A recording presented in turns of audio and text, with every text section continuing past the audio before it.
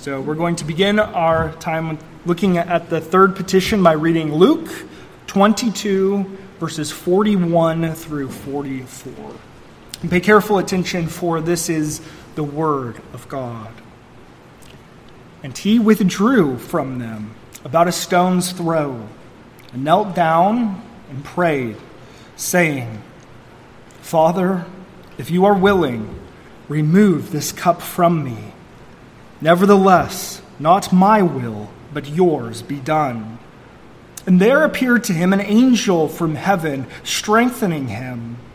And being in agony, he prayed more earnestly, and his sweat became like great drops of blood falling down to the ground.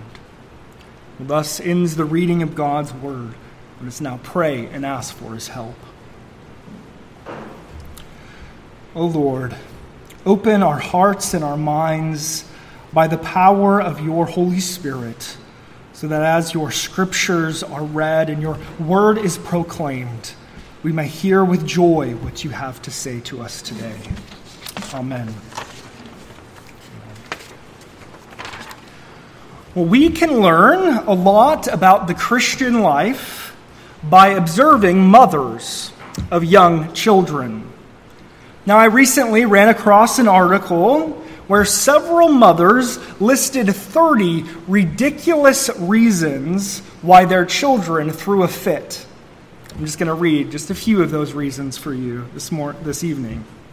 So first, she found out that I had another name besides Mom. Second, he doesn't want to go, even though we've repeatedly told him we're not going anywhere. Third, this is my favorite one. Someone ate all the muffins. It was him. And lastly, he doesn't want the banana he wasn't offered. Now, children can be a handful. And it is not uncommon for an overwhelmed, overworked mother to look at her exhausting children and say, just do it because I said so. And even young children understand this argument. They are being called upon to do the will of their mother, trusting that Mom knows best. And here we see a great parallel to the Christian life. In the Lord's Prayer, Jesus teaches us to do exactly the same thing. He's calling us to pray that God's will would be done, which is to say that our will would not be done.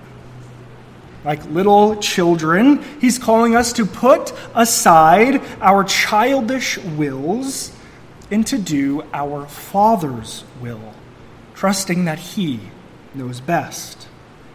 Well, this third petition, your will be done on earth as it is in heaven, it's not complicated to understand. Little children can grasp this point. It may be simple to comprehend, but it is not easy to obey. This petition, it requires the help of the Spirit. And so what does this third petition mean? Well, our catechism, it explains it in two parts, and these will be our two sermon points this evening. This petition means we are to forsake our wills and follow God's will. So forsaking our wills, following God's will. So now let us turn to our first point, forsaking our wills. And if you look with me at Q&A 124 of the Catechism, you'll see very clearly where I'm getting this idea of forsaking our will.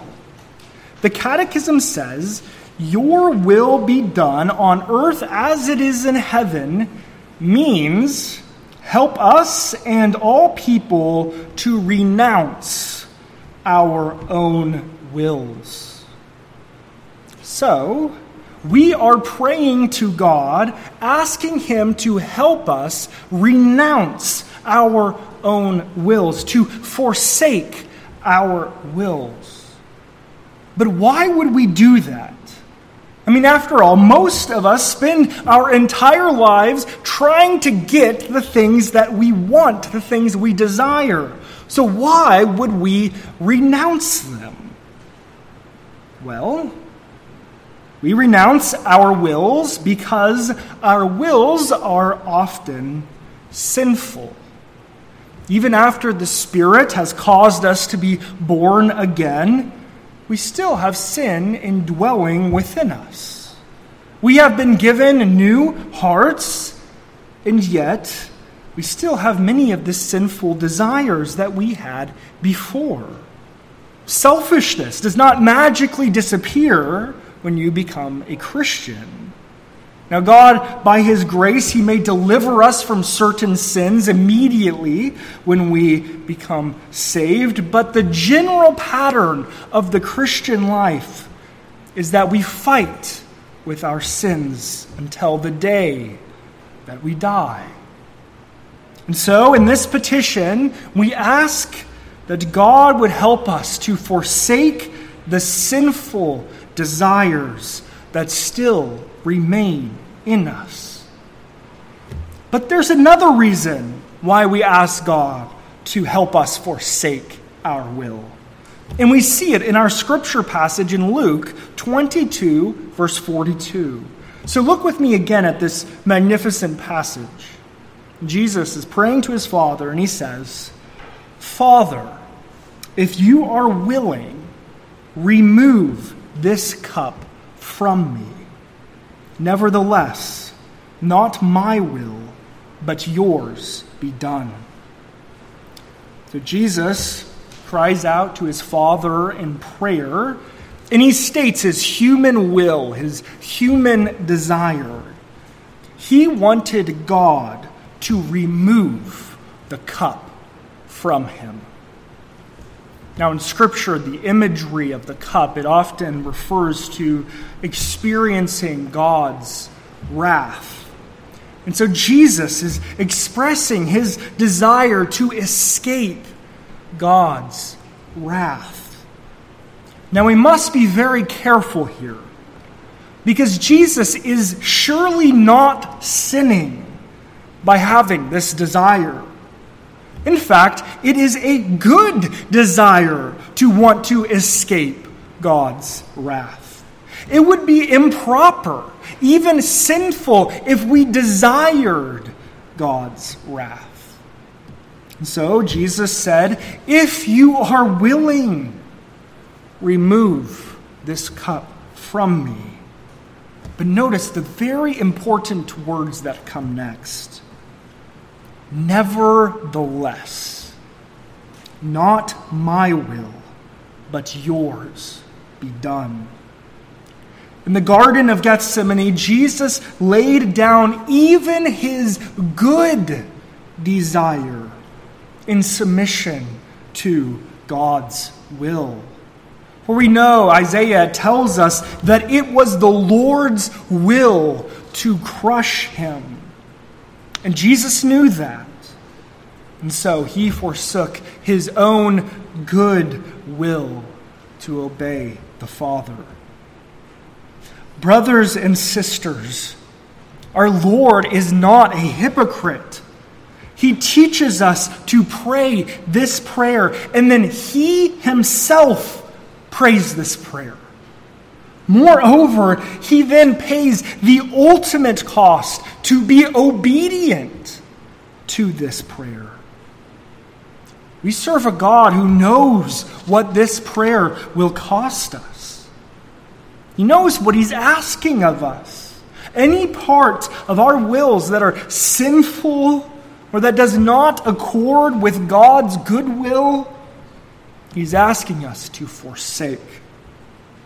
Now, like Jesus, we may desire good things.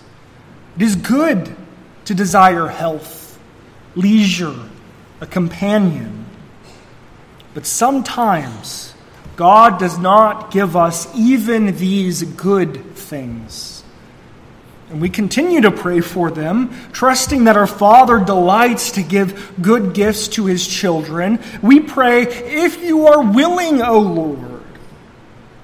But as we pray, we also lay down our wills before our God, saying, "Nevertheless, not my will, but yours be done." Well, we've looked at our first point, forsaking our will. Now let's turn to our last point, following God's will. Well, it is not enough to forsake our own will, but we must follow someone else's will. After all, when a mother says to her child, "Don't do that," is it not usually followed up with that great question, "Why not?" That is a very fair question. Why shouldn't I do what I want? My will. I want to do it. Isn't that good enough?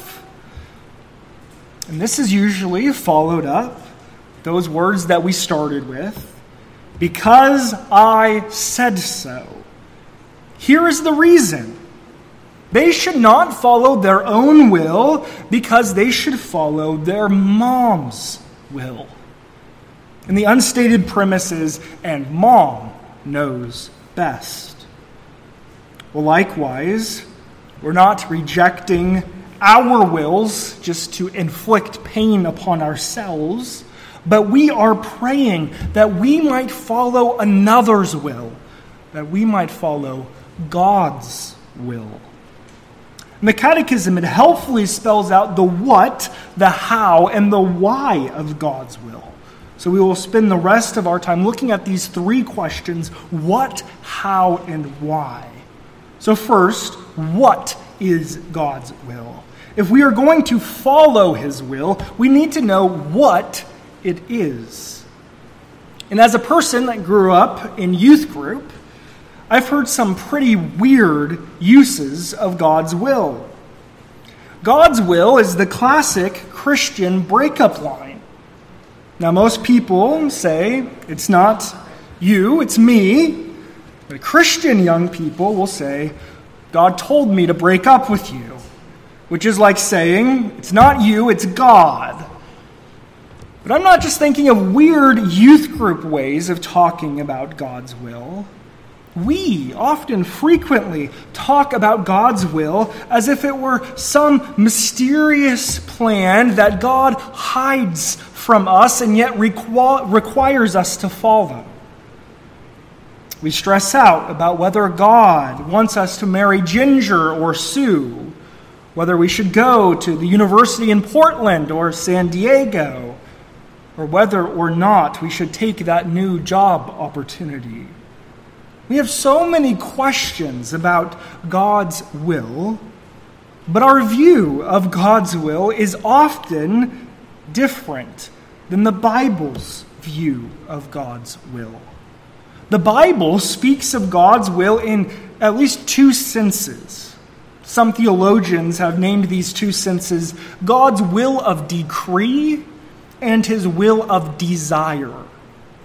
Now, God's will of decree is his sovereign plan that is always accomplished. We see this unchanging, unthwartable will in texts like Isaiah 46. In Isaiah 46, God says, "I am God, and there is none like me, declaring the end from the beginning and from ancient times things not yet done, saying, my counsel shall stand, and I will accomplish all my purpose. I have spoken, and I will bring it to pass. I have purposed, and I will do it." We see in these verses that God's will of decree, it is final, it's absolute, it's unchanging. Whatever God wills happens. But our catechism and our Lord, when he instructs us how to pray, he's not talking of God's will in that sense. That is why he calls us to pray that God's will would be done. God's will of decree is always done. But this other kind of will, we might call it God's will of desire, is often not done. And we see this will in 1 Thessalonians 4, verse 3. Here Paul says, "For this is the will of God, your sanctification." And then he goes on to describe abstaining from sexual immorality. So God's will is that we are sanctified and that we abstain from sexual immorality. And yet, we can point to many cases, whether in our own lives or someone we know, where they did fall into sexual sin. They did not follow God's will of desire. Or take 1 Thessalonians 5:18, for instance. It says, "Give thanks in all circumstances, for this is the will of God in Christ Jesus for you." Now, we certainly do not give thanks in all circumstances. And so we violate this will of God's desire every day. The 10 Commandments are reflections of God's will of desire. And every Lord's Day, we confess that we have broken God's law. So when we are thinking about what is God's will, we are talking specifically about God's will of desire, that is His revealed will through His Word, telling us how He wants us to live. In our catechism, it shows us that God's will of desire is both common to all Christians and it's special to us personally. So if you look with me again at the catechism, just very briefly, you'll see that God's will is common for all Christians. We see this in the catechism begins by saying, "Help us and all people," and skipping down a little, "to obey your will." All Christians are called to obey Him, to trust God, to praise God. But God's will is also special. It's particular to each person and their particular vocation. We see this in the last part of the catechism. It says, "Help everyone carry out his office and calling." So this is a prayer for mothers as they tend to their children, to husbands as they lead their families, to doctors as they treat the wounded, and so on. We are praying that we would fulfill our vocations in such a way that it would bring honor to God. So we've asked, what is God's will? And the answer is His revealed will of desire, revealed in His Word, that is both common and special. Now let's ask how. How are we to follow God's will? Well, the Catechism, it gives two images that explain how we ought to follow God's will. One is a negative image, how we shouldn't follow God's will. The other is positive, how we should follow it. The Catechism, it starts out with the negative image. It says, you should follow God's will without any back talk to obey your will. That's the negative image. And the Catechism, it's depicting a disobedient child. Now, I'm sure none of you have any children like this, but it's the child that whines back, "But I don't want to." Or, if they're even more bold, they just might simply say it. No. We are not to be disobedient, back-talking children. Well, then how should we obey God's word? Well, the answer, it ends with this beautiful simile. It says, "As willingly and faithfully as the angels in heaven." So when we pray, "Your will be done on earth as it is in heaven," we are thinking particularly of those angels in heaven who obey God's law willingly and faithfully. You don't backtalk in heaven. The last time that happened, it did not go well for them. And I can't help but notice, reflect upon the angel from heaven in our passage. It was strengthening Jesus And in verse 43, that's when I was strengthening Jesus, but the way that the story was told, you barely even notice that the angel is there. He's just obediently serving his king, drawing no attention away from Christ. He's just there, serving. That's what we're to be like. Like John the Baptist saying, I must decrease, he must increase. Like the quiet angel serving Christ willingly and faithfully. We've looked at the what and the how. Now let's turn to our last question, the why. Why should we follow God's will? And the answer to why we should follow God's will, his law, is found in the middle of the Catechism's answer, beginning with that little word for. So why follow God's law, his will? For, because it alone is good. We've already established that our desires are often sinful.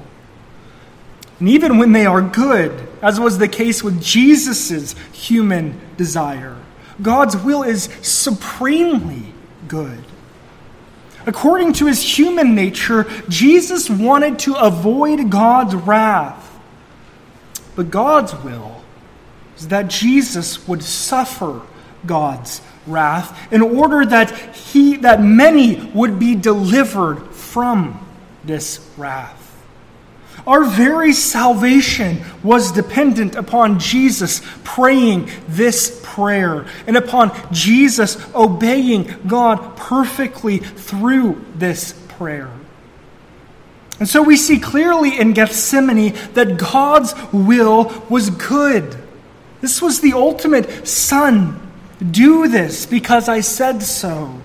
This was the great, your Father knows best. Lay down your will and trust me, Son. Well, in this life, we will never perfectly forsake our wills and follow God's will. But in Gethsemane and in Golgotha, we see the one who did. And he did it as your mediator on your behalf. You are saved because Jesus prayed this prayer and because he perfectly lived it out. He submitted his own good will to God's saving will. So as you come face to face with your stubborn and sinful wills, look to Christ, who alone is your righteousness, who alone has obeyed God perfectly.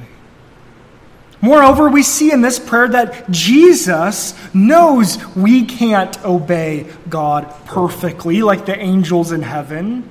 We can't do this on our own. That's why he didn't just give us this command, but he tells us to pray it. You notice this whole thing. We're praying and asking for God's help to forsake our own wills and follow his will. Now, this is a dangerous prayer, but this, O Christian, ought to be your prayer. So now, join me in prayer as we ask for God to help us to trust in Christ and to depend upon his Spirit to do his will. Let us pray. Heavenly Father, we do thank you for your Son, for Jesus Christ, who did not only teach us this prayer, but he himself prayed it. And he himself paid the ultimate cost to be obedient to you as a result of praying this prayer. Lord, we thank you that our salvation is not dependent upon us living this out perfectly.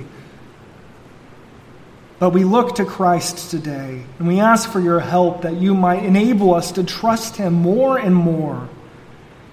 But Lord, you also call us to follow our Lord, to continually lay down our wills and follow your will, Lord, this is impossible in our own strength. We need your Spirit. And so we ask that you would empower us, O Lord, by your Spirit, to continually follow you, our great Master, our Lord. We pray all of this in Jesus' name. Amen.